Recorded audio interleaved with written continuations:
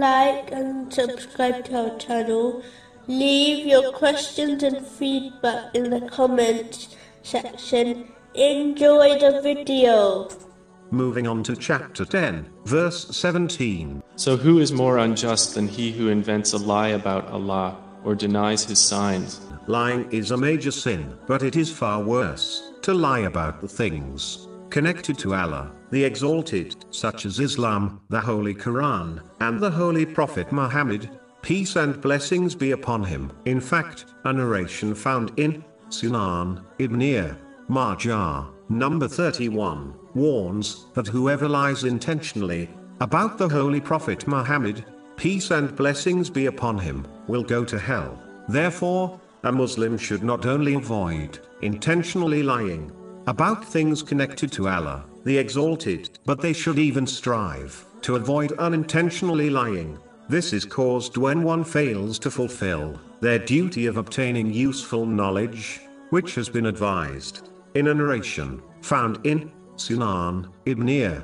Majah, number 224. This leads to ignorance, which can lead one to making untruthful statements about Allah, the Exalted. Unfortunately, some ignorant people, when questioned about things they are unaware of, instead of admitting the truth, they give a reply which has little or no foundation in the truth. This can become a serious issue, especially in matters connected to Islam.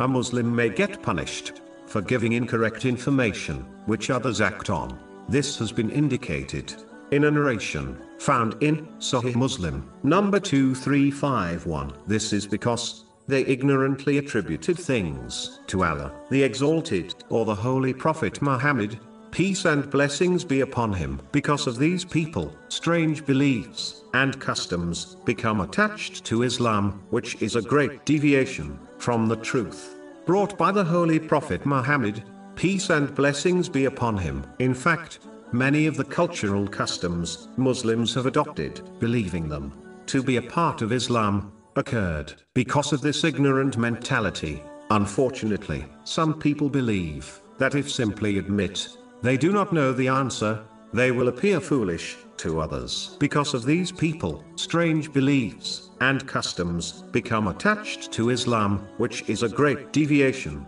from Islam. This mentality in itself is extremely foolish, as the righteous predecessors would stress the importance of admitting one's ignorance, so that others do not become misguided.